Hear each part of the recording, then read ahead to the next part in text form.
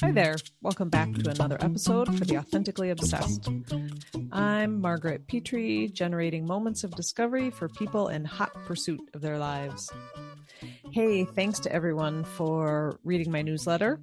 It took a while to get that one out. Why is the first one, that first thing of anything, so hard? My gosh, the stories we tell ourselves. Sheesh. Anyway, it's out there. And it's all about nature and creativity, which was so fun to put together. I've been accumulating so many resources about this, so I decided to break it up a little and send the next few newsletters out more frequently, like every 2 weeks for this series of the same theme. Next week, I'm going to share some favorite resources about walking and creativity, and then I'll explore awe and transcendence. So thank you for reading. I hope you're finding something useful in there. And if you haven't subscribed to my newsletter, go do that on my website. Thank you. Today's guest is Brianna Martray. She's definitely an artist, embracing the joy and the uncertainty that fuels her work. I met Brianna at an art fair in Chicago, and I was so drawn into her work. And as we started talking, I didn't want to let the conversation go, but I feel like we had a train to catch and I couldn't spend a whole lot of time there. So I asked her if she'd be on the podcast, and she said yes. She lives in Colorado, but does a lot of traveling. And it was super interesting to talk to her about all of that. Her work is driven by world building. She's interested in exploring possible and impossible landscapes that may or may not exist on this planet, in this dimension, in a memory, a dream, or a vision. They may never have existed anywhere until now. The arc of Brianna's career as a full-time artist began in 2006 with a focus on painting. She moved on to sculptural work in 2009 and then transitioned into her current work with graphite drawings in 2018. She has consistently maintained clarity of creative voice as her visual expressions have evolved through multiple mediums. Brianna's creations convey an architectural, organic world which thrives in paradox and ambiguity. It's a place that gives voice to so much more than can be articulated with sound or words. Each piece she creates is an earnest translation of the feelings, ideas, images, landscapes, and visions of her inner world. For Brianna, the ultimate goal of her creative life is to ardently impart to your inner world what she can from her own. Our conversation covers a range of topics, from thick living to thoughts about interacting with people at galleries compared to art festival settings. And we did not explicitly talk about this, but I found myself noticing the influence that her creative writing program had on her visual art career. And we mentioned this video that was created about her installation at the Denver International Airport. And if you can, I suggest you go watch it before you listen. The link is in the show notes. It's on YouTube. I think it will be a richer experience as you hear her describe what the process was like. I mean, you do you. You can watch it later. All right. Now go follow Brianna on Instagram. Check out her website. And of course, the links and takeaways are in the show notes and on our episode page at authenticobsessions.com, along with a bunch of photos I put on there too. So go check those out. Okay, let's get on with our conversation. Hi, Brianna. I'm so glad you agreed to join me today. I'm really excited about our conversation. Hi, it's great to be here, and thanks for having me. It's my honor, of course. Yeah. So I met Brianna at art fair that happened this summer, and your work, I was walking down the center aisle and your work just drew me in like a drug. It was unlike anything else that I had seen that day. And there are these giant artworks. Well, you guys will go see, you'll look on her episode page and you can see these photos, but these images of her work, very, I don't know, it was very ethereal. I think that's the word. And I just started having this conversation with you, and I thought she has to be on the podcast because some of the things we started talking about, sometimes I just wish I was recording as I have these spontaneous conversations. So hopefully we can recreate some of that here today. Absolutely. Yeah. So can you just start off by telling us a little bit about your creative path? And from what I've read, you were a writer. There's a great story about that. A painter, a paper crane folder, a sculptor. Now you do these graphite drawings. So tell us a little bit about how you worked your way through those. Yeah. So, I mean, it's been a bit of a journey. I always had a very vivid creative life. So, and like you said, I wrote for a while, and I thought that seemed to be the most viable career choice. So I went to school for creative writing, but I also played the piano, and did some poetry on the side, and always visual art was always present for me. Whether it was picking up colored pencils or painting or whatever it may be. So that was always kind of a side note, though. I never thought that it was possible to, you know, make a living as a full-time visual artist. So I spent about 8 years trying to write a novel. Well, I did write a novel, but in my early 20s. And then I was painting in my little tiny apartment on the side, and I went to Prague for a summer to get my teaching English as a foreign language degree. And I had a friend who worked in a hair salon, and she said, well, while you're gone, why don't you hang up your paintings? I've seen them in your apartment, and they're beautiful. I'd love to show them to my clients and see what happens. So I thought, why not? So I hung that show and went to Prague and came back, and everything had sold. Oh my gosh. So while I was gone. So I kind of, it piqued my interest, and I thought, well, maybe there's something to this. People seem to really enjoy what I enjoy doing. So then, a little bit later, a couple months later, because I was in between jobs anyways, because I was, working all of these sort of part-time gigs, while trying to write a novel. And so then I got another show and another show and another show. And then all of a sudden I was making a living as a visual artist, which I did not expect to be even possible, let alone happen. So, and then, I started out as an oil painter, did that for about 4 or 5 years in Denver before moving into sculpture, some cast bronze and mixed media, did the installation the airport, which we can go into later, and then moved back to two-dimensional work about 2018, 2019, right before the pandemic, with the charcoal and graphite drawings. Part of the impetus for that was a back injury, and sculpture is really heavy. So taking that on the road, and I've been doing these, I started out in two-dimensional work, so the transition was pretty seamless. And I've been doing these little sketches in the studio, a rented studio in Pittsburgh at the time. And, again, people were like, oh God, I love your drawings. Why don't you take that more seriously? It hurt my back, which was kind of a chronic injury, but it became much worse after being on the road for 10 years. So I thought, well, drawings are a lot lighter than sculpture, and my back really hurts. So why don't I take that more seriously? And I transitioned back to two-dimensional work with the drawings.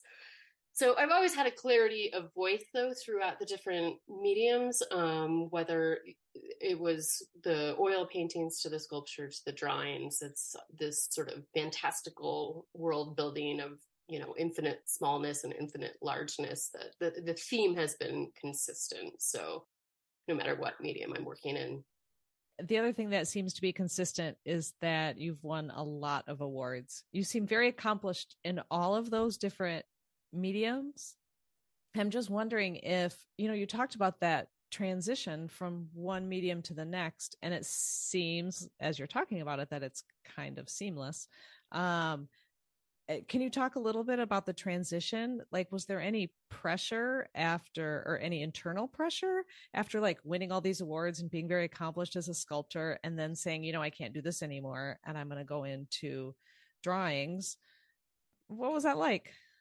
Yeah, so I guess, I the internal voices that maybe are tied into ego and accolades, and that has to be silenced in the studio no matter what, for me, in order to evolve and in order to really feel like I have a freedom and a space in which to create. So um I guess there was pressure, but I maybe outside of the studio walls, then those worries kind of came to be. But then, when I'm in the studio, it's just sort of, what would happen if I did this, or if I push this in this direction, or what does this look like, or how can I move forward within my my greater parameters, my umbrella, my vision.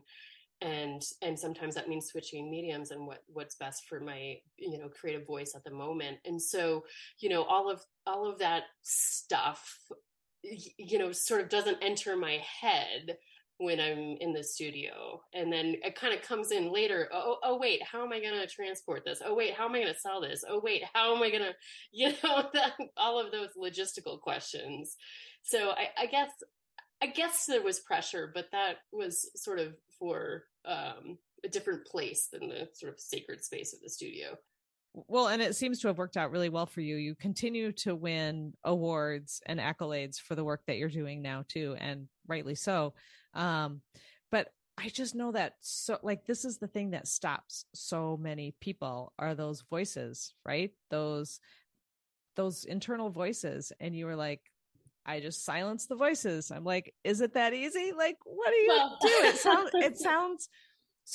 sounds like you're a very curious person, and maybe curiosity overrides the fear thing when you're in the studio and you're in flow or something. I don't know. Am I on track there? Yeah, so it isn't that easy. I mean, that's sort of an oversimplification, because there's good days and there's bad days, and there's, and definitely, I think the work, when it's at its best, comes from a very genuine place, that my job is to dig into myself and find that place where it's genuine and authentic, and to accurately express that. But some of the biggest struggles I have are, within my own head, of silencing those voices. And it's not that easy. I don't want to gloss over that, because it is definitely, a daily struggle. But I have learned, after being full-time for 17 years, on the bad days, when I'm too caught up in all of the wrong sort of stuff in my head, to just stop, to go do something else. There's always something else that needs to be done, because I can almost feel it's like in tune or not in tune. And when it's not, resonating, if I'm not drawing well, if I'm not, if I haven't dug deep enough within myself to be able to get to that place, I'm just going to have to go back and redo the things I did anyway. So it's like, just stop while you're ahead, work on something else. There's always something else that needs to be done that doesn't require that place to be pure. So, but of course there's always deadlines too. So that's not always that easy too. Right. Right. As well, sometimes you have to just struggle through. But that, I wouldn't trade this life for anything. So that struggle is worthwhile, as far as I can tell. So. Oh yeah, for sure. Yeah, it's interesting. I know a lot of people who just are like, I'm just going to sit there. For me, walking away is the best thing I can do. Absolutely. Yeah. So I read on your website where you were talking about layers and the work that you do. Maybe start off by, if you can describe the graphite drawings that you do, describe those a little bit, and then talk about layers, because I love when you said, what do all those layers mean? And you're like, well, every day the answer might be different, but today it goes like this. And I thought, just those words right there make me think that you're able to let go of some things. Like, it doesn't always have to be this way, but today it's like this, and I'm going to move forward.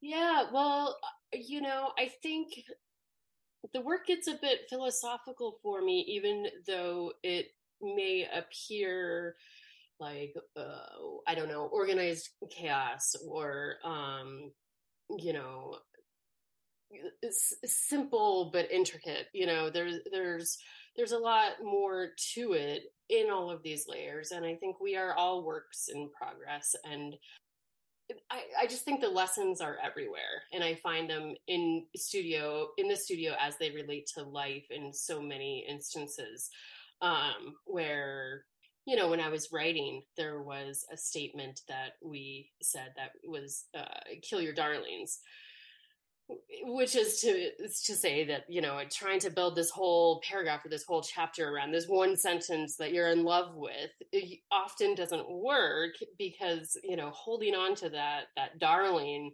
so desperately just destroys everything else and destroys your flow. So but that applies to drawing as well. If you fall in love with this one corner or this one series or this one idea, then you sort of stifle the evolution that may come freely if you just kind of get out of the way, which also, can relate to life. If you're holding on to one specific expectation or outcome, then you sort of are missing all of the other opportunities that maybe are presenting themselves, that you weren't paying attention to.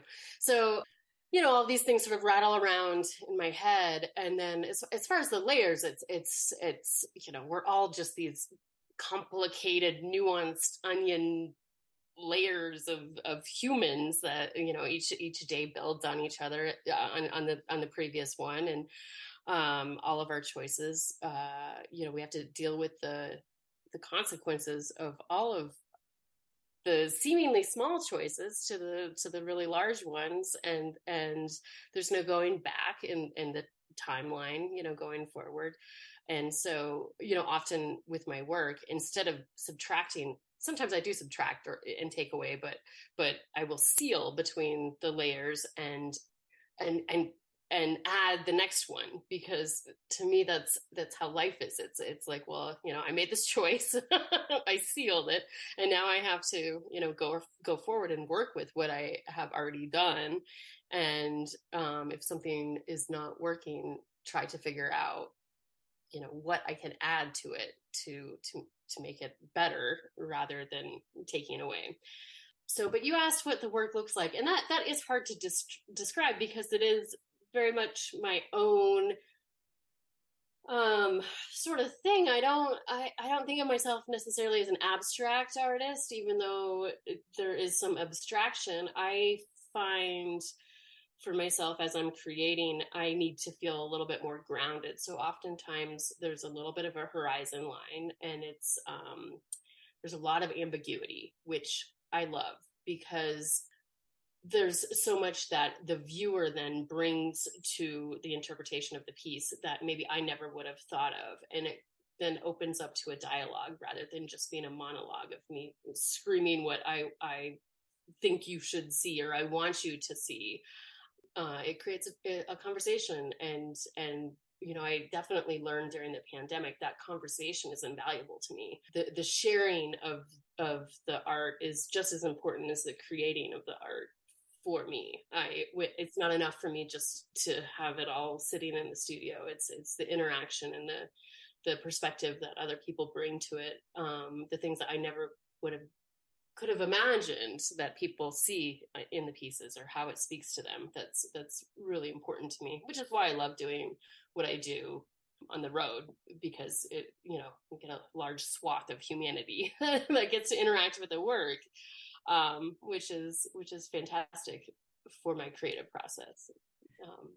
Does that kind of a multi-pronged question? I hope I answered. Yeah, no, I think so.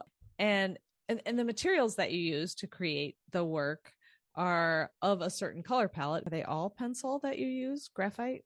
So, no, I always start with graphite, and then often I will add either charcoal, pastel, ink, sometimes a very diluted acrylic wash. And again, I'm working in layers. So since I seal between the layers, the previous one is preserved. So I don't, smudge the charcoal or the pastel or whatever. And often I will go back and forth, I don't know, sometimes 30 times between, oh, it needs more graphite now on top of this charcoal. And then I seal with a UV resistant matte spray varnish. And so as that sealant starts building up, it becomes very encaustic looking and sort of has this matte waxy feel, and a sense of depth, even though it's completely flat and smooth.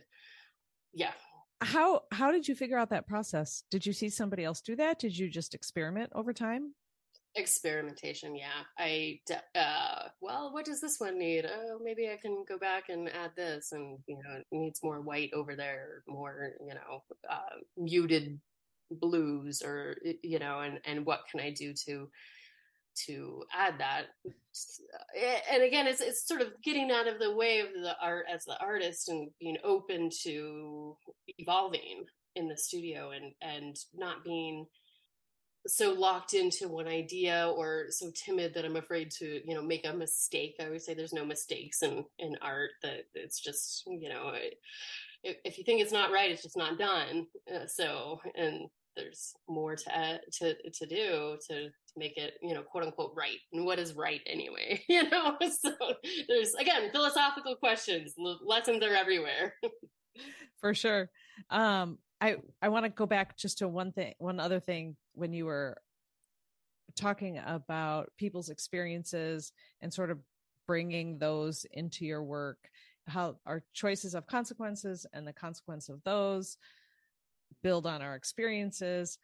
And you wrote, "We are little time tornadoes, constantly creating our own weather," which I think is beautiful. And I just wanted to say that out loud.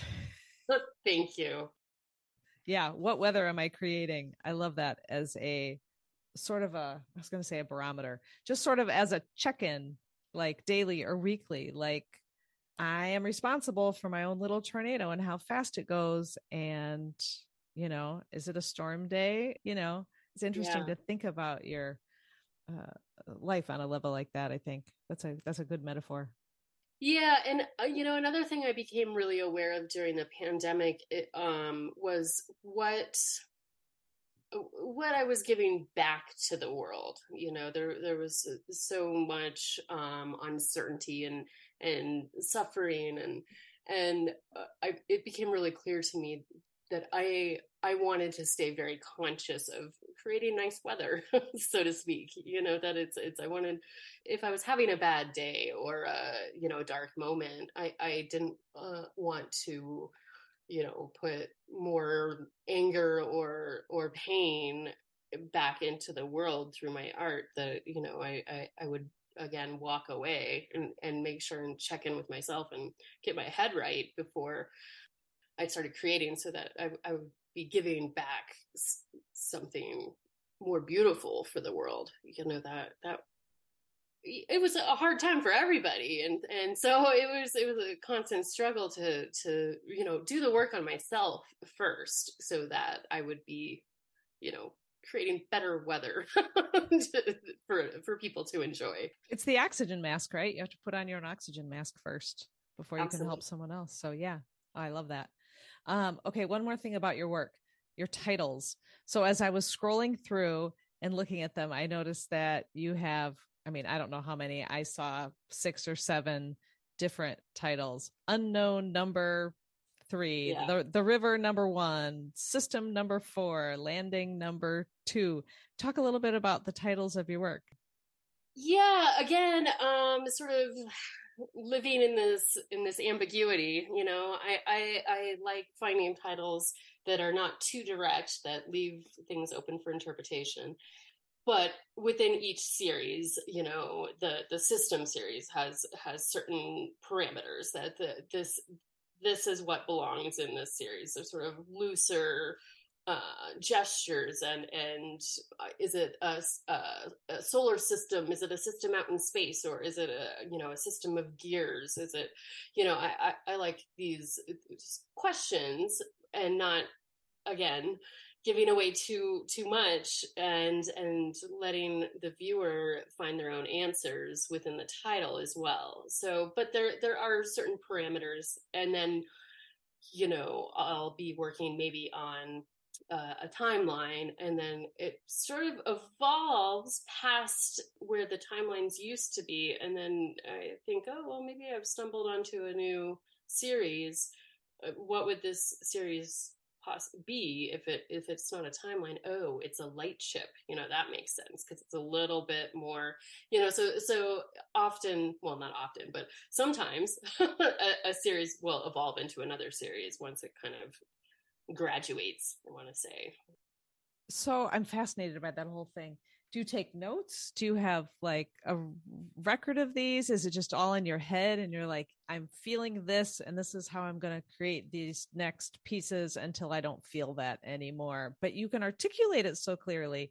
So in retrospect, yeah, I would love it if you would put on your website like landing, the landing series and a little bit about what it meant to you. But maybe you don't want to do that because you do want the reader to interpret. But I feel like sometimes the more I know about where you're coming from a piece, just a little bit, just a little glimmer. And maybe this is all the glimmer you want to give us, which is cool too.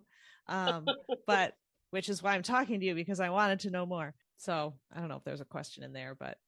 Yeah, well, I mean, I think that is another sort of question that I struggle with is how much to give away, because I do want there to be ambiguity and I want there to be mystery and to leave things open for the person. But I also, where do I draw the line of how many breadcrumbs I drop so that the person has enough to grab onto, to find their own way.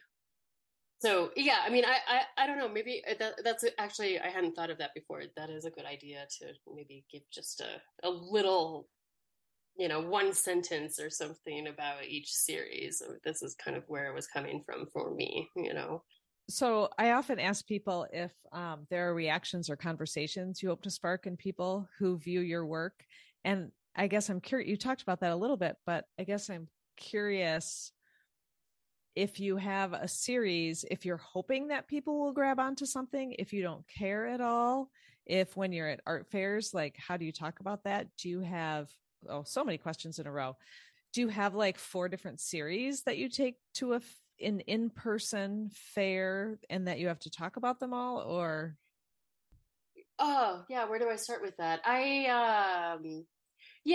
As far as what I take, it's kind of what's done. Sure. And sometimes I have a bunch in one series that sort of come out all at once. And then, sometimes I want to revisit a series that I haven't worked on for a while. And so that's what happens in the studio. What was all of the rest? The reaction and conversation.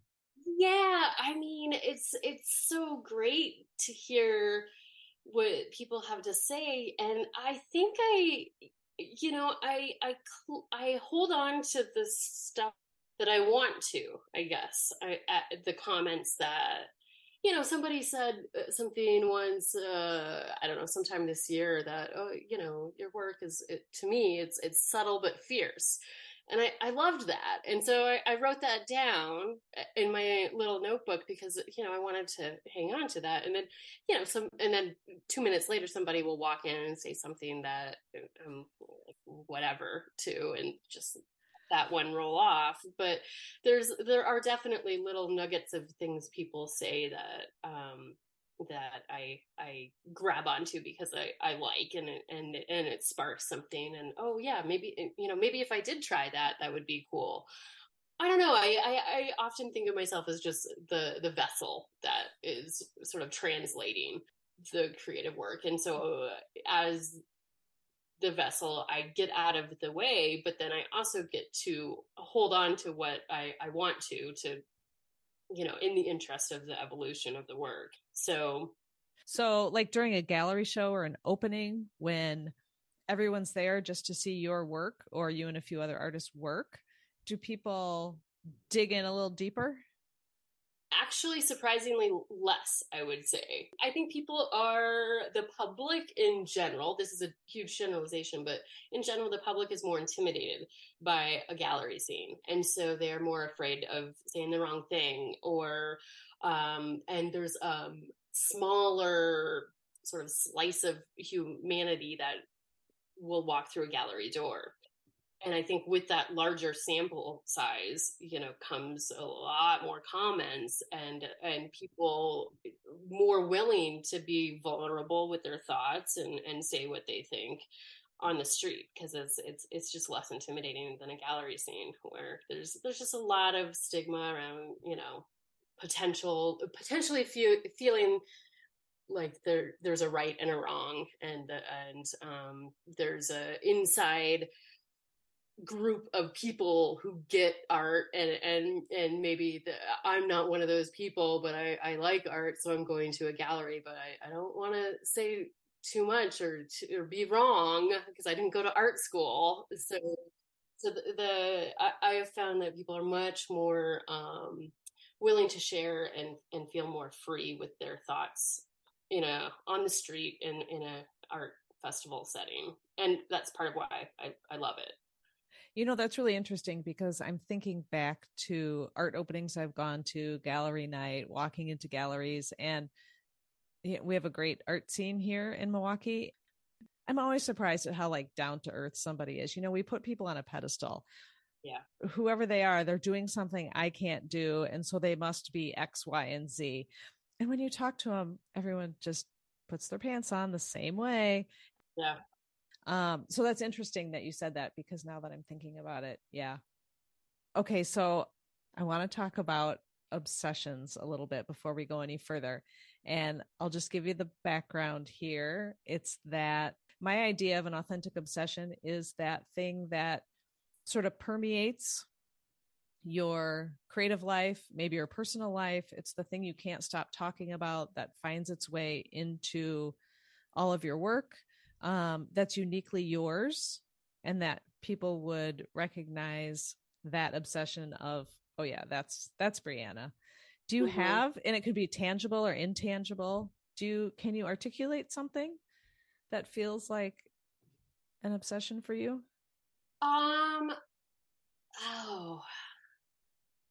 I would say the sort of crossroads of it is difficult to articulate, fractals and nature and organic but architectural, and sort of where man-made and nature-made lines up, the infinite smallness or infinite bigness of all things, where an atom looks like a solar system, or I would say the exquisite interconnectedness of all things would be. That's going to be really long on my website. It's beautiful, though. Wow. The exquisite interconnectedness of all things. Yeah. And just that, everything relates and everything is connected and everything is stardust. And I would say consciousness having a human experience, what is consciousness and what is energy, and so all of these sort of like quantum sciencey questions that rattle around. And then it's just art, but is it the particles colliding and exquisite interconnectedness of all things, I would say, is my the bigger obsession, and that was trying to peek out with the writing and found itself more fully without words, for me. So has it always been with you, or how did it manifest? When did you realize that this was such an integral part of your way of being? Wow, I think it has just, I can't remember at what age it sort of occurred to me that we're not all separate. We're all, it has kind of always been there. This sort of feeling of, I don't know, like I grew up on watching science fiction and stuff. So there's always been, space-time continuum and, does time even exist? Or is it actually linear? I can't remember when these questions sort of popped into my head at what age. I probably as young as I could start to, oh wow, what is infinity? It goes on forever. Mind blown. So yeah, from probably as young as I could start to comprehend the big questions of the universe, it's that has been present for me and come out through my creative force. Well, that's cool. Yeah.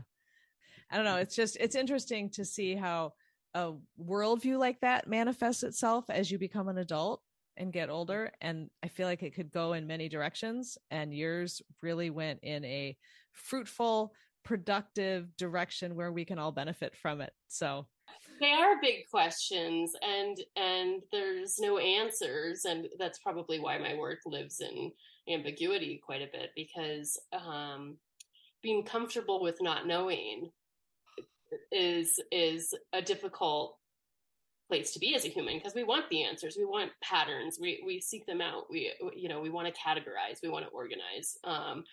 So to sort of live in this gray area where everything is the shade of gray and anything is possible it can be uncomfortable, because we like to know where the road is going, but we don't.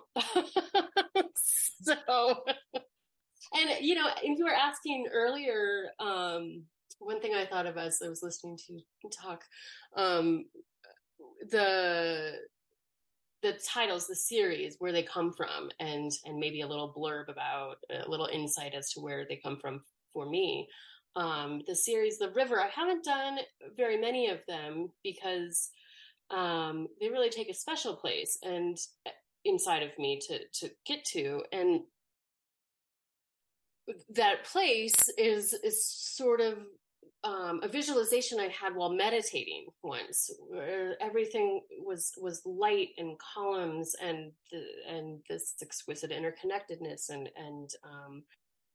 I mean, it was hard to bring what was in my head out into the world, which is probably why there's not that many of the rivers, but it's this sort of little droplet being part of the bigger sea or, river, was what I was visualizing and trying to express in this series. So it was very sort of meditative and spiritual, maybe to me, that ethereal place where all is connected and light and one and good and whole, even though we're separate, seemingly, on this planet.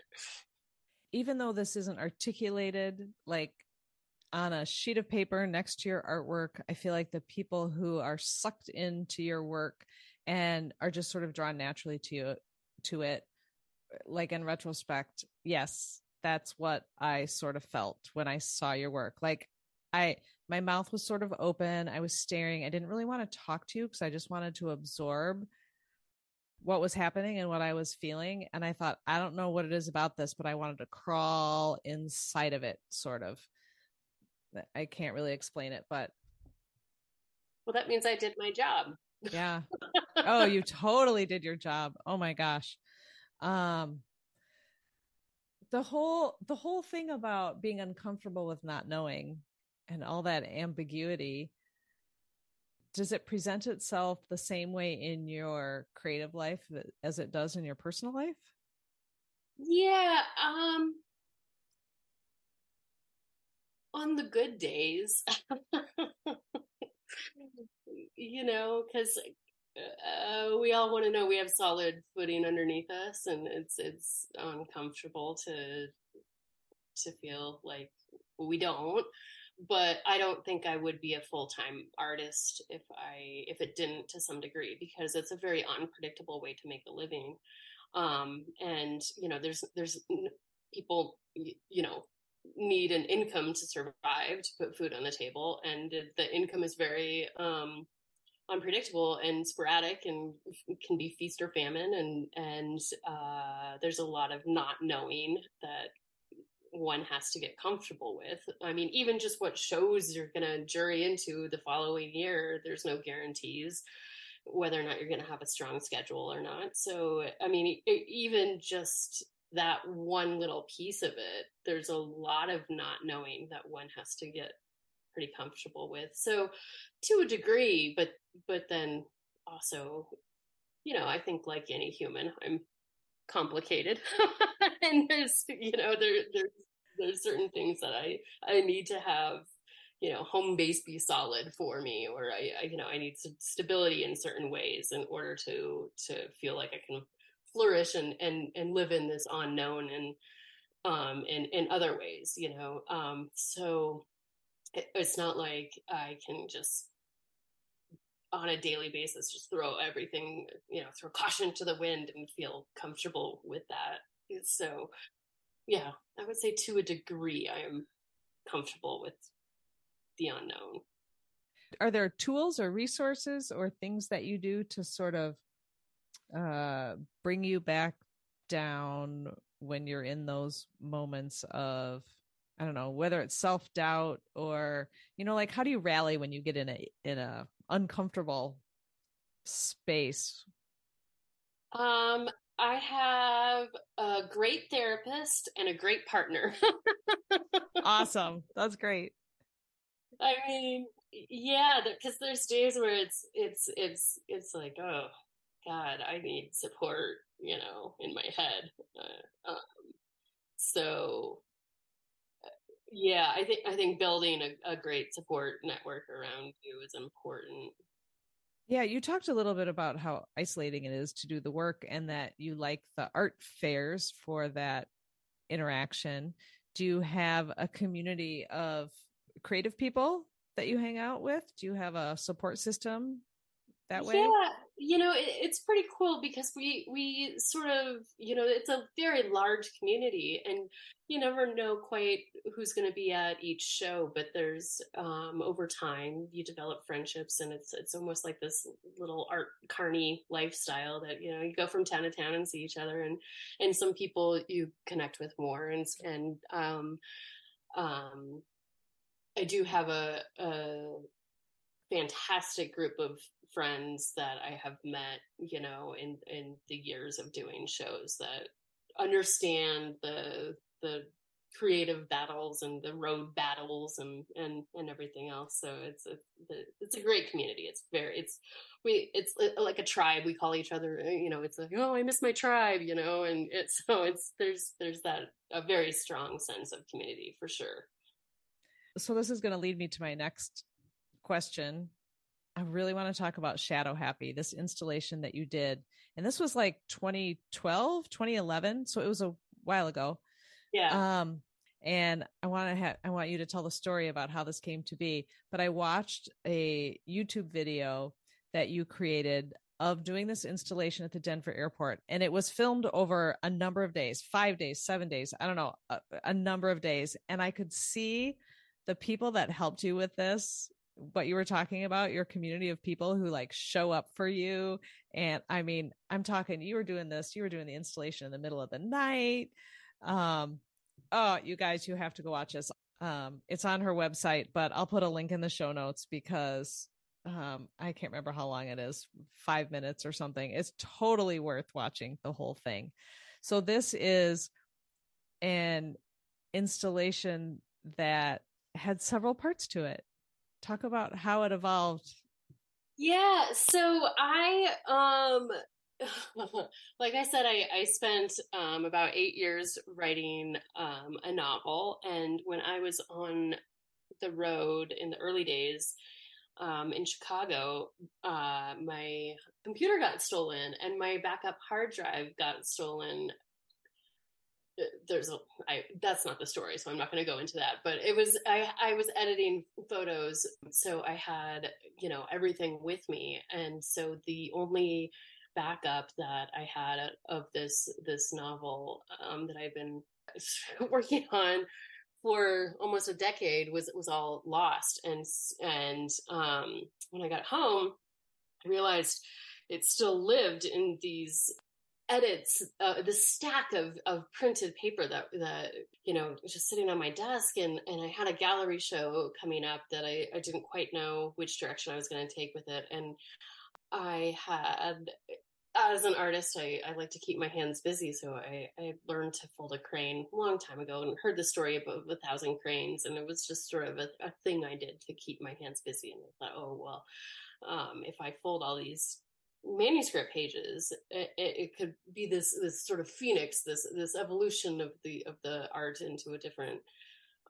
place. So I did it first in a gallery. I folded, I think for the gallery there was about 3,000 origami cranes in various sizes, and did these same sort of swooping loops, and so, and then also I wanted there to be another element to the installation. So part of my philosophy on everything was one once, and then we are having this experience because we got lonely. What if everything, when it was one, was like a sheet of glass, and then it shattered into all these jagged edges. And so, sometimes you meet someone where you connect more, and it's, maybe your jagged edges, you were closer together when it was a single sheet of glass, and that shattered because it was lonely and wanted to experience itself more fully and learn about itself. So I glued all these pieces of broken tempered glass together in circles to represent community. And then the folded pieces of the folded cranes were self. The novel was a coming of age novel that was a road trip book, because so and then these sort of intertwined in this sort of river looking back to the river looking thing. And then the curator for art at DIA at Denver International Airport caught wind of the gallery show, came out and saw it, and asked me to do a version of it in the airport over the A bridge. And that had its own challenges, because instead of being a flat wall, I had to weave the whole thing on these columns, and that if you watch the video, you'll see. And I had, I call them my art ninjas, the 3 assistants, and it took a month to install, actually. And, we started at 10 p.m. and worked until 5 a.m. because that's when it was less busy, and we could turn the moving walkways off and stuff, and put the ladders on there to get to the columns. And so I ended up having to fold more cranes because it was so big. It was much bigger than a gallery space. So it ended up, I think it was over 10,000 cranes that I folded, and for the gallery show, all out of these old edited, manuscript pages. So a couple things. One, I wish I could have seen it. The energy around it is so awesome, because the place where you installed it, it's on this bridge basically, and you can actually see the planes that are going under you as they're taking off or landing. You're also on a moving walkway as you're watching it. The energy of the light that's moving through the glass, and the shadows of the cranes, and the moving walkway, and the planes underneath you, right? Something's happening there, affecting a person's experience as they're walking over that tarmac. And I to that point, I love that the interaction, that depending on the time of day, which is why I ended up calling the piece Shadow Happy, the experience was, depending on the light and its interaction, was constantly evolving. And so, again, got back to like quantum mechanics and the observer affecting the observed, and everything that, each person is going to have their own unique experience with that installation as well, just depending on whether or not it's the sun is shining, or if there's a sunset throwing certain, making the shadows longer, or because the shadows were an integral part of the piece, given that the everything was off of the wall, so there was space between to create those shadows. I know these cranes are very small, but how do you store 10,000 cranes, and do you still have them all? Are they in buckets? Are they Yeah, so large trash bags, it sounds so, I don't know, demeaning or something to like the big lawn bags. And Yeah, so yeah. I still have some of them. I've done some private installations with the piece and a permanent one in a bank in Colorado in the conference room, Collegiate Peaks Bank on Brighton Boulevard, I believe, in Rhino. That is a permanent installation, and then some in private homes. So I think I only have about a couple thousand left at this point, but they're in storage, so they live on somewhere. So if anyone out there needs a cool installation in their home, Yeah, there's probably one left. yeah, one left. Have you always been a traveler? Yes, yeah. I grew up in a family that traveled quite a bit, and yeah, I just love it. I love the unpredictability. I love the sort of thick living that happens with traveling. Say more Where about that. Yeah.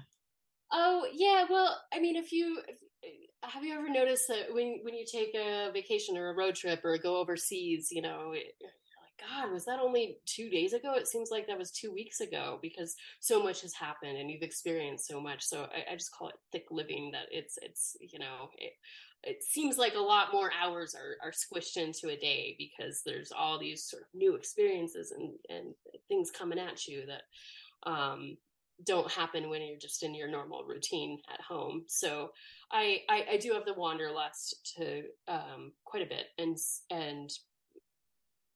not I don't mean to be bashing galleries at all in this interview, but that's part of the reason why gallery life didn't work for me, because I realized that I there was something missing from my life on a personal level, just staying in one place and having gallery openings. And I it feeds me to be out adventuring and on the road and in a place where I that's not familiar to me.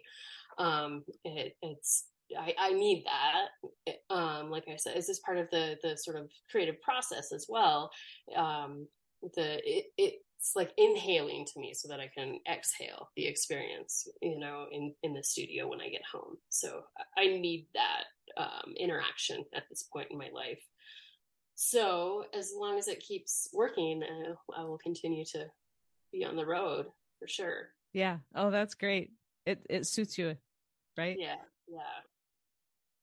Is there something that is challenging for you that we might not expect? What trips you up? Yeah, the physical work can be tough. Um, yeah, recently, I mean, in last year, in 2022, I had back surgery for my back injury, and then 2 months later, was at one of my first art shows since my back surgery, and I was reaching for. I just want to talk about the physical part because it's Yeah, a please. thing for sure. I was reaching for something lighter in my van because I couldn't lift more than 5 pounds, and booth weight because we have to have them for weather. And I have these booth weights that are 40 pounds each. It's lead shot in a steel sort of square column. So this 40-pound booth weight fell out of my van and onto my toe. Oh, My second on my right foot, my second toe from the big toe, and so they rushed me to the emergency room and tried to reattach it. I exploded the bone apparently, so it was a crush injury. So they couldn't restore blood flow. So I ended up 2 weeks later. It was like it had turned black and it was like, yeah, it's dead. So I had my toe amputated. So oh my God, that's awful. Okay. Can I just ask you one thing? A 40-pound weight, I know it's not like skinny like a pencil. How did it only get one toe when all your toes are all smushed together? Oh, so How I'm did that so happen? lucky. I mean, because it kind of nicked the other two around it, Okay. but I think it just all landed. I think a corner. I'm not quite sure because Yeah, I yeah. don't really remember, but it must have been just sort of a corner of it. and I'm also so lucky that it wasn't in the middle of my foot, because Right. all of that would have been squished, and that it was just, and not my big toe, Sometimes our second toes are longer than our big toes, so maybe it was Yeah. sticking out a little. I don't know if that's the case for you. I was just Yeah. trying to imagine that. Oh my God, I hope you blocked that moment out. Yeah. I Oh, mean, it's funny. I don't remember it exactly happening, but I remember, sitting on the bumper, and then like, oh God, I'm too dizzy to be sitting up. And then, I laid down on the street, and the show director was coming over, and she, and my partner's calling, trying to figure out where the closest emergency room is. And I just remember looking up at her and saying, "But what about my booze?" Because I was doing setup, and she was like, right. "Well, let's just get you taken care of first." It's just like, but so I'm lucky it wasn't much worse than it was. But the physical part, is real. It's hard work. It's sometimes 90 degrees and 100% humidity, and sometimes a booth weight falls on your toe, and all of the, lifting, and we all set up the tent and the display, the walls, as well as the work, and then we have to be out there sometimes 12 hours a day for 4 days straight. And so it is, hard physical work. So I think sometimes, especially as I'm aging, and my back's getting, all the stuff that happens with that, it's like, well, I can't do this forever, because it takes a toll. So that's a challenge. What's the physicality like in your studio as you are creating? How do you move around and take care of Sometimes yourself? the big gestures are freeing, and the tiny stuff, I'm either sitting or standing or hunched over. So the toll on my back is real. And the whatever. So my back surgery was my L5 to S1, my lower back, and standing happens to be the most painful, worst thing for it. So there's times where, especially before my back surgery, about the year or two before, I would not be at a place where I wanted to take a break from the work, but physically, would have to sit down and step back, because I couldn't stand any longer. And the pain is just screaming at me to stop. And I'm like, no, I have to get to this one part first, but can't. So it's, so yeah, the sort of limitations of being in a human container, are difficult in the studio as well as on the road. Just aging. It happens to all of us. It So does. It's better than not aging. exactly. Can we talk briefly about your workspace and your studio space? Yeah. I'm always interested if there's something in your workspace that you can't live without. Yeah, I do have one. If I'm feeling sort of too much in my head in the wrong ways, or too caught up in or stuck, creatively blocked. And there's this one CD that ages me right there. There's this one album by this one artist that has no lyrics. I think it's a soundtrack to a movie or something. I don't know, but it somehow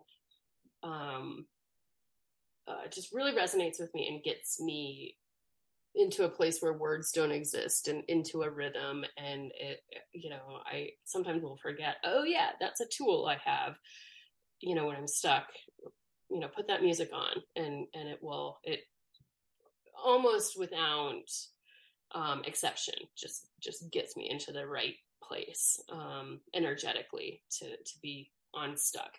So that album by Tim Hecker, this guy, I don't know, composer. I don't really. I just found it years ago, and it's pretty essential to help me, to aid me in getting into the right place mentally. I love I would that. say, yeah. Besides all of the obvious things, materials and light and space. That's the one thing that's I would say unique to my studio experience that I need. Do you have a uniform? I do, and it's become my all of life uniform. It's the former yoga instructor, comfortable tank top and yoga pants, and and so I, have 20 of the same sort of thing, and the ones that have paint on them already, or those are the studio, and then the other ones are the show. So my uniform is universal in life at this point. I mean, you need to wear clothes that allow you to move and set up and take down and in all kinds of weather and be comfortable sitting or standing or bending or whatever. So yeah, I totally get that. Yeah, I just, I used to, I think, dress up a little bit more for shows, and then I was like, it's so uncomfortable, and especially with my back, shoes became really on my back and my toe. What shoes I was wearing really mattered, and you can't always wear tennis shoes with every outfit. So then it was like, oh, well, comfort is key. So whatever, I'm just gonna, keep the uniform for all of time. So life is too short to be uncomfortable in that way, I think. For sure. I'm with you. I have one more question for you before we wrap up. And I'm wondering, it has to do with boundaries. What does that word bring up for you? Oh, quite a bit. I mean, yeah, so boundaries. I think they're essential in studio life, and then also in show life on the road. How much of yourself are you willing to give away energetically to the public, and what are you comfortable talking with, and what aren't you, or talking about, and what aren't you, to whom. I think in my home life and my studio life, they're, with my partner is much more established, and there's a lot of respect for studio time. And, the cats get mad when I close the door, but they have a harder time with boundaries than anyone else in the house, but they're cats. So, but I think definitely on the road with the public, there's definitely it's more of a challenge because I'm there to be accessible and available, but there's being human, it's I'm tired and hungry and cranky and it's hot and I don't feel like talking about this right now, and do I really have, so there's, but it's my job, and so there's definitely a boundary of how much energy am I willing to give away in this moment with this person. Sort of checking in and rechecking in with boundaries in every moment at a show, because I do give a lot away and it can leave me exhausted, and sometimes I have to save my energy for, I don't want to say the conversations that matter, because they all matter, but there's sort of there's only so much I have in a given day to give away. So I and again, that's a me issue. So I have to, check in with myself about where I'm at energetically throughout a show day. You feel like you can read people as they come up to the booth? Or no? Are you surprised by what comes out of people's mouth? Or yeah, for sure. I sometimes you can, but often I wait for the first interaction, because I mean, people can be surprising. You can't judge a book by its cover, all that stuff. But oh well, they're dressed this way, they must, they will probably ask this question. That doesn't apply. So I sort of reserve that to sort of see the first little bit of the exchange, to see, before I start, determining. I don't know. I love being surprised by people. I love those little interactions. And my segue here maybe is, or my point here, I guess, is be open to what's coming your way. And it seems to me that sometimes people who are struggling aren't opening themselves up to experiences. And I would agree. Yeah. And not that it's their fault. I'm not blaming anyone. It's just a little attitude shift sometimes makes a huge difference. Absolutely. Yeah. And people can be surprising. I mean, I've definitely learned that in doing and continue to learn it over and over again in doing shows and interacting with the public that I don't know, I try to stay really present with the person that's in front of me and not um any preconceived notions I might have about this person. Try my best to throw those all out the window until I actually start having an interaction with them, and be open to what little nuggets of wisdom or insights they might have, or where their life story and where they're coming from, and then maybe it's a good interaction, maybe it's not, but then the next person comes, and so to not take that previous interaction and plop it onto the next person, good or bad or indifferent or whatever, to just try and constantly reset and stay present with the moment and with the person in front of me, and stay open to what that interaction might be, which constantly trying to stay present, I think, is another worthwhile struggle that is of a life lesson that shows have taught me, being in the studio has taught me, that and it's just a constant. It's not like you learn it and then it's over and you don't have to keep working at it. I know. So. It's so frustrating. Okay, so you have a good sample size for this thing I was thinking about recently. I feel like there's a sweet spot of interaction where the people you walk by on the street and say hello, that's one kind of interaction, and you smile and whatever. Maybe you pet their dog for a second. Or someone hands you a cup of coffee at the store, right? It's this quick interaction. And, but it feels to me like these 10 to 15 minute conversations or interactions, like you need a little bit more than 2 minutes. But if it's a 10-minute interaction with someone that you've never met before, it has a whole different feel, and it's just enough, but you also know you're going to leave. And so the pressure isn't there. I don't know. There's something there. It's so interesting because there's an intimacy to it. You're in this little 10 by 10 space, and there's all of your work all your blood, sweat, and tears, and your vulnerability and your authentic self, hopefully, and that you're exposing and putting on the wall for this person to interact with and make a judgment in whether they like it or not. It's subjective. It's art. It's fine. That's part of the game. But then, they either have a connection to it or they don't.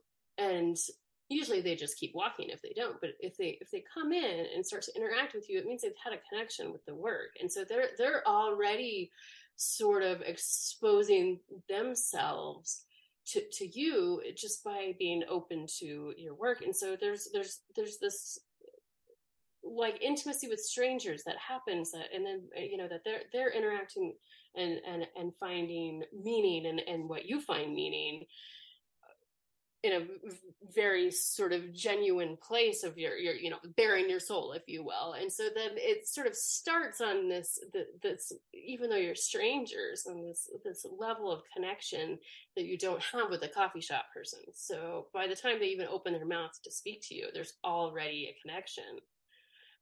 And then but it's brief, and sometimes it's just a sentence, or sometimes it's a half an hour conversation, but it's I don't know. It's really fascinating. And it's a glimpse of that exquisite interconnectedness that you talked about. And it doesn't even have to last very long to have an impact on your experience. I think about that art fair all the time. And I probably talked to, I don't know, not a lot, 6 or 7 people for longer than 10 minutes, 10 minutes or longer. And those interactions will stay with me, whether or not I bought something from them, whether or not I asked them to be on the podcast, if I'll see them again, if I won't, if I just, it was just a funny interaction, even if I didn't like the work, it doesn't matter. But but it's held in my memory now. And those memories come up once in a while. They're triggered by something else that happens to me. I don't know. Yeah. Yeah. I don't know where I'm going with that, but it's just a neat experience. I don't know. Yeah. Yeah. Sure. We are all connected. Yeah. I'm totally on board with your obsession.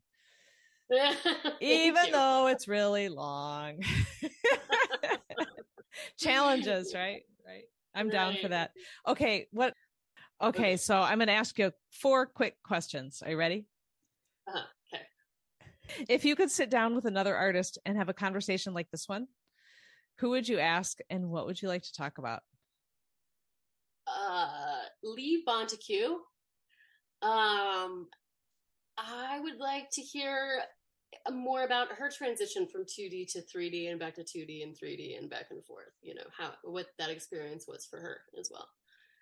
So tell us about her.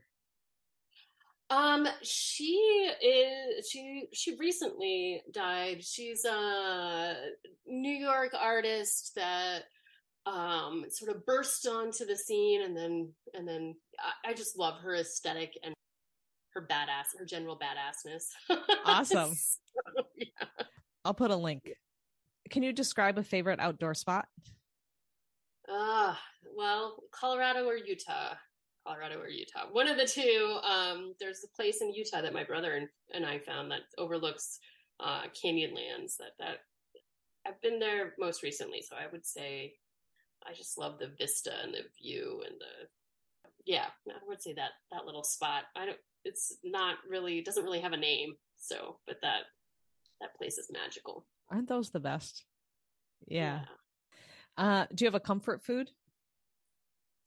Chocolate. Yeah. I mean, it's so cliche, but it really is the best in the world. Do you have any kind of personal motto or a saying that inspires you? Do you have anything like up in your studio or something that you turn to? I have a lot of little snippets and quotes and stuff on the wall, but one of my favorites is Tom Waits, and it's always keep a diamond in your mind. Lovely. I love that. Thank you, Brianna. I so appreciate you talking about all the things, and you got to go check out all the links, watch that YouTube video, go check out her artwork. You will sink into it. And yeah, thank you. I appreciate all your time. Thank you so much for having me. And it's been fun. I really appreciate the opportunity. So thank you so much. Here are the takeaways from my conversation with Brianna. A lot of these are closely connected, but I think they're all worthy of repeating and just things that we need to hear over and over again. Number 1, we are all complicated, nuanced, onion layers of humans. Number 2, we are all works in progress. Number 3, the lessons are everywhere. Number 4, sharing of the art is just as important as the creating of the art. Number 5, there are no mistakes in art. If you think it's not right, it's just not done. And number 6, we are little time tornadoes creating our own weather.